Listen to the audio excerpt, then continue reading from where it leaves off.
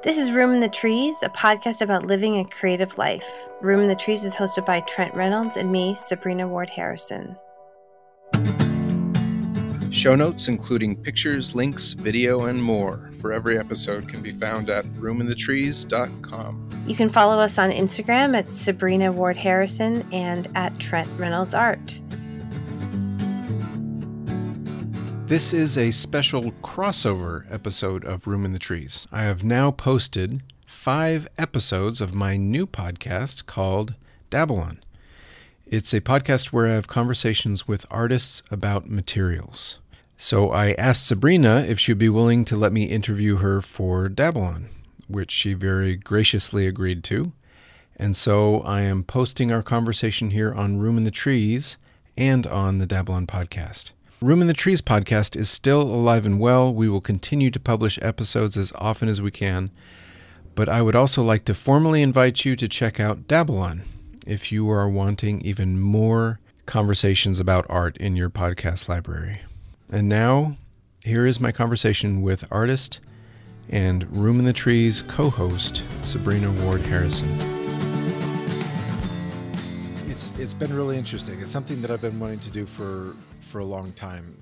Just have conversations specifically talking about art and I guess looking at different artists through the lens of the materials that they use. Because I think so much can be said and found out about the person just by what they choose to create with. Does that make sense? Yeah.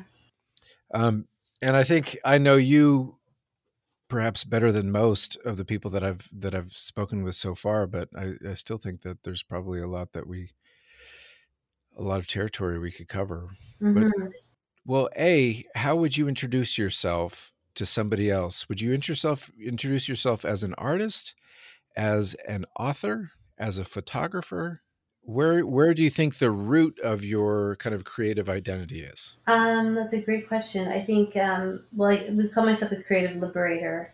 I think is definitely my passion is through whatever medium I'm using to help people feel freedom and liberation in their life, Right. in themselves, and spaciousness to be more fully alive in their life. So that will come through in photography and then combining words and imagery and in the environments I create. Even in your books, there is definitely that seed of an idea, right? Like of not just wanting starting with yourself, like you wanted that creative liberation, and then to kind of give others permission to do the same, right? Right, absolutely. To feel their real feelings, to feel the real ache and the real love and the real growing pains, and so that kind of that kind of goes beyond any one medium, and maybe even beyond just visual art, right? That's a bigger thing. Yeah, it is. Huh. Well, and I guess like authorship is kind of bigger in that, it's not just about the words; it's about communicating something. I guess if you along those same lines, our painting is the same. We're trying to communicate something about the human condition. Right. Okay, right. so if you that's kind of like a meta overall identity. Right, meta. Yes. But then what comes next on that hierarchy or that value stack? You've got creative liberator at the bottom, and then what's the next step up? Ooh. I hate to try maybe it's unfair to try to, force you into classifying. What would you say? What would you say it is? For you? Yeah. I would say, just because you know me pretty well, I'm creatively known me a long time. Yeah. I know I never felt like photographer was even the dominant medium in your life. Like it's definitely, a tool, a lens that you look through metaphorically and as well as literally, that you look at the world through. But I always felt like, mixed media. I don't know how else I would say it. Mixed media artist. That being said, though, I was talking to David my studio mate on one of the episodes, and he was talking about the ceramics that he's been doing recently, and that even though he's working in ceramics, he's still a painter, right? Right. Or I think Right. I'm getting that right, but I feel the same with myself, that even when I'm working in other media, that kind of my roots are most strongly planted in painting. Like that's kind of how I so when I do ceramics, I'm doing ceramics as a painter, you know. If I Right. even I would Right. say even when I'm working on video, there's some of that aesthetic, there's some of that, something of that, the processes of painting that creep into how I approach video editing. Right. So I thinking about you again, like back to the question is like I don't see you being too rooted in any one single material. Would you say that's the case? I guess you are a painter, Yeah, I would agree. but you've got such strong ties to topography Yeah, I do. and ink and like water media and photography and page, graphic design, page layout, that type stuff. Like, Yeah. so I think you are like a true mixed media artist. Yeah, and I just my passion with color and memory. I think I'm just really, really passionate about is color and memory, Hmm. and and choosing colors, and it's a whole. But it's never been something. Sean said he said he was asking me about the question about materials, and he said, "Well, you're just you use what you find, what's there. Right. I'm pretty scrappy." Well, and that's the other thing is there's also clothing. Mm-hmm. For There's also sure. like Textile. creating, inviting, like Yeah. coziness. So there Coziness, it is. right? Mm-hmm. There's the hierarchy is like creative liberator, and I think coziness is the next, like, Mm. cozifier, cozier. Oh my god, I love that. The cosifier. Well, like almost like I feel like you're a space designer, a designer of like Yes. um environments where and I wonder if that's not, because we need to have a certain amount of warmth and safety to be able to draw out that freedom. It's like you've got to be relaxed enough and comfortable enough in a space to Yes. be able to open up, 100%. or you're going to feel protected, you're going to feel closed, shut down, because you're just not in a safe space. I hate to use that term just because it's so loaded, but yeah. Anyway, huh? So, Yeah. I always love talking deeply with you about it. uh, are we talking deeply? Uh, Yes. okay. Don't you think so? I I mean, philosophizing about art and yeah, meaning, and I think so. I guess Unless so. you just think this is small talk. Well, I just enjoy talking to you about Yeah, art. So it's good. I don't. It is great. Sometimes I don't. Well, I don't really I don't consider have people I talk its with art depth. about very much, honestly. When I think about it, Right.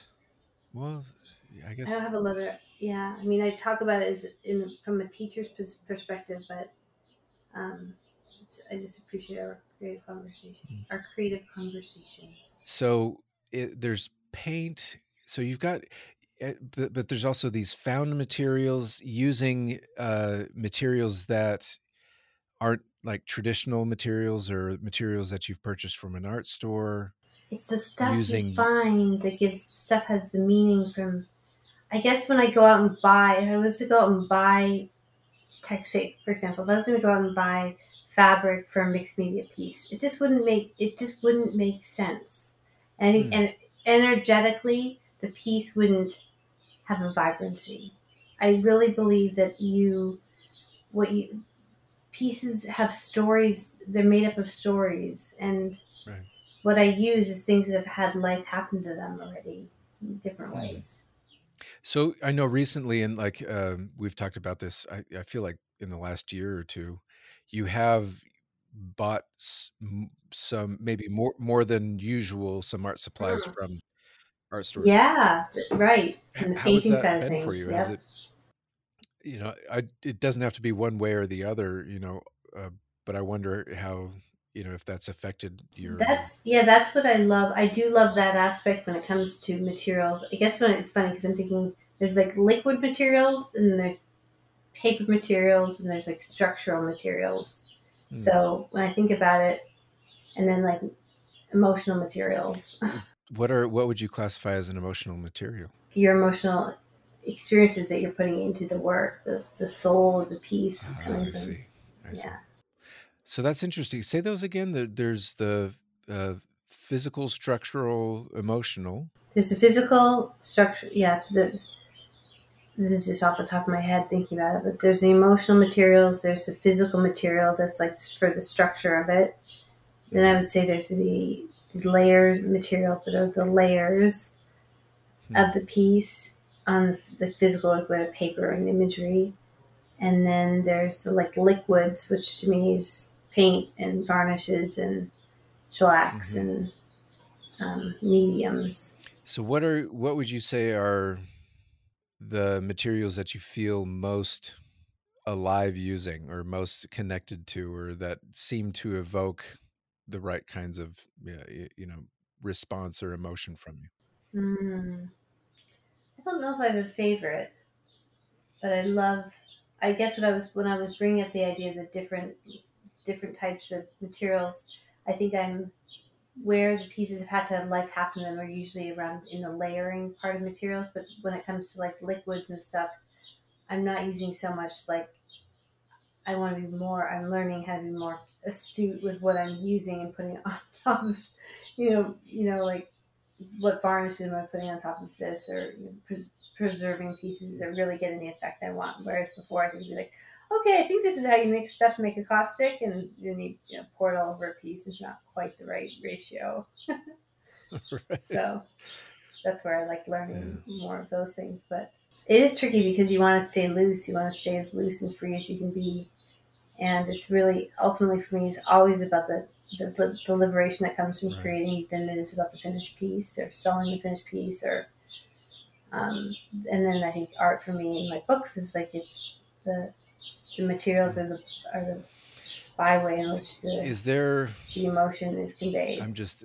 I feel like fluidity, and so there's kind of an emotional aspect of that, or maybe that could be seen as kind of a metaphor for an emotion, like the water, the fluid, the movement. But then you've also got this side that's crunchy. Yeah. Like that's tearing, that's physical, that's like adversarial almost in in your process. Wouldn't you say that you've got how would you characterize that? Rugged.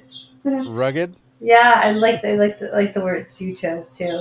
Do you see those two things as like contrary to each other, or are they kind of in tandem? I think they're very much in tandem. Yeah, and when I'm at my fullest self, they're really in sync with each other and playing with each other, playing off of each other. Who's that Icelandic band? I'm totally blanking right now. Sigur Rós? Yeah. So you know how like in their music there's a lot of like spatial ambient sounds. Yes. And there's a lot of strings and kind of these undulating types of sounds. But then all of a sudden you'll get this like a really grating, like I don't even know what instrument would be used to make that sound, but there's this, so that's kind of what I envision is like this. There's this simultaneous flow, but also this really like textured, or I don't even know how. That's so interesting you would bring that up about that band, because it feels like that when you say that now, when I think about that music, and I've done created work that put that music to some of my work before in a slideshow, that is why I think I love it, because it takes you on this journey emotionally that's like, and it's so decisive. It's like very, very much like, very, very emotionally exciting to me. Right. And decisive. I had never paired that word with their music, or but it's something obviously we've talked a lot about. We made that Mm-hmm. video, Decisive Action. I love that video. Decisive. Mm-hmm. Mm-hmm. I am not. I am not decisive. No. Nope. Is Sean No. decisive? Yes. Yep. He seems like he would be decisive. But he's also very thoughtful about stuff in a different way, and he'll think it through. But he can definitely ride my decisive uh, Right. actions. He Yeah, can he can he go. can He can go there. commit and Yes. Be dig like, let's in. do it. Yeah, let's go. Yeah. All right. So tell me, if you were to envision your favorite day, like an ideal day in the studio, you walk in the door, what's the setup? What are the materials you reach for first? Like, what's the game plan for an ideal studio session? Oh, that's. Can you describe yours first? Maybe. Yes, it's only fair. Um, I think for me, it's a hard question to answer because it changes, right, from Yeah. through time. But I think the ideal situation would be a big board to as a surface to work on. Mm-hmm. It would be charcoal. I think charcoal and matte medium is a Mm. combination that I just love. I love how rich, deep black charcoal gets when you mix it with matte medium. So that um, acrylic paint. I think acrylic colors. Big board, maybe a little paper, collage Yeah. stuff. I think that's what I would like to walk in the studio and be facing. That's wonderful. I think my dream is always to get back to silk screening. I think I love the feeling of going to the Mission Cultural Center in San Francisco and going up there and silk screening, taking my photography, and then doing just loose combinations of um, working on printmaking stuff loosely, and then silk screening over it and putting my Hmm. it just that to me when you say that I think I want to walk into a big space.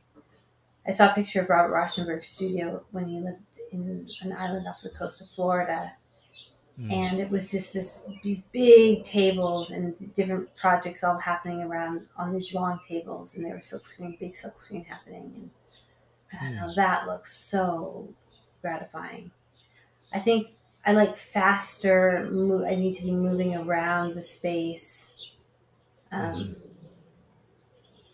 and so much has to do with the atmosphere of the space. Be very spacious, and Right. the light's so important, and quiet. Well, Um, that's part of it too for me. Is I don't think I tend to move around the space, and I I rarely will have one big project that I focus on for the whole time. I tend to kind of work on this for a while, move to the next thing, kind of tinker with that for a while, and it's kind of this literal and figurative moving around. yeah, yeah.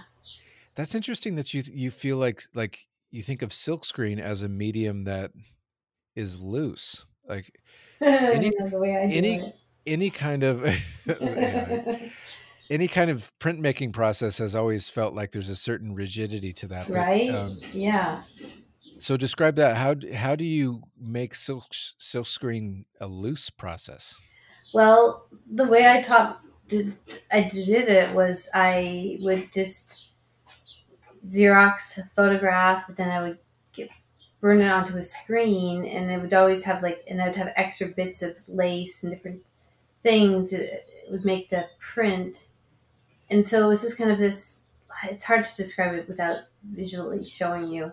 Hmm. Um, it's just the whole way was kind of. I was cutting, pieces of vellum that had the imagery on it, kind of cutting it up, taping it to the screen, and then exposing it, and then just I never had like plain white special paper. I was always using stuff I'd already done stuff on. So it was adding this additional layer to something I'd already done a monoprint of, or just adding like unexpected things on top of each other. I loved how fast it was and how there was no needing to measure things into being perfect. They didn't have to line up. I wasn't doing like 4 color passes, over Right. creating an image. It was using it as a totally different kind of tool. No registration. No registration. No registration at all. Yeah. Yeah. Funny. And big too. Big, like Right. too big for what any of the stuff I had that went with it. For the right amount of ink. How big was your kind of average screen? Probably 24 by 36. That's a good size screen. Yeah. How do you pull a? It would just be on. You would clip it into a hinge kind of thing, and then you would just have, and that hinge would be on a big tables. Mm. And then you prop it up, and then you put your paper down below it, and then you just squeegee over it. Yeah, do you stand to the side of it so you can squeegee the length of it, or some people like stand at the end of it and pull the squeegee toward them. That's what I stand in front of it and pull it towards me. Yeah. Okay. Oh, someday I took a silkscreen class when I was in grad school, and I really enjoyed it, but yeah, I was definitely a little bit more uptight than you were. I had a professor in college, in undergrad, that did silkscreen with oil paint. So he screened. So when he finished the screening, he would start painting into the image because it would stay wet. Anyway, I thought that was kind of cool, but that would be a colossal pain to clean, obviously. Yeah. One thing that, just thinking about ideal days of making art, I really enjoyed the video that we made, that collaboration. And that's something that over the course of my education, I had the opportunity to do several times, is collaborative projects with people. And I think on my ideal day, I would, be in a space with other artists, like working on projects together. That exactly. There's something just magical about that too. So totally. So perhaps someday the circumstances will be right. We could do another collaboration. That would be pretty cool. I know. I love that. I love that process. That's what I think, and even just thinking of where when I did the silkscreen, I was doing it at a place where there's other people all doing it around, they're working on their own thing. And it's like, oh man, it's so great. You created that space in LA. It's amazing. I know. I love it so much. It's amazing. So you're having your first open something this weekend? Yeah. So I've got 4 in-person workshops. Great. And so the first one of those 4 is this Friday and Saturday. And I guess maybe if this I guess this episode will come out before at least the last 3. So anybody that would be interested in or is in Santa Monica area, there are 3. So the first one is mixed media portrait. The second one is all about resin. The third one is mixed media figure drawing. So I'll have models for that one. And then the last one is mixed media abstraction.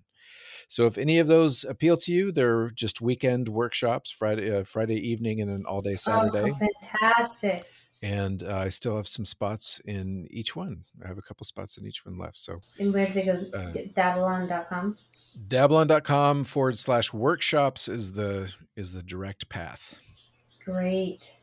But yeah, I actually invited people to just come visit me at the studio today, an open studio visit, and had some good old friends come by, and it was awesome. Oh, nice. So good just to see those faces and share space.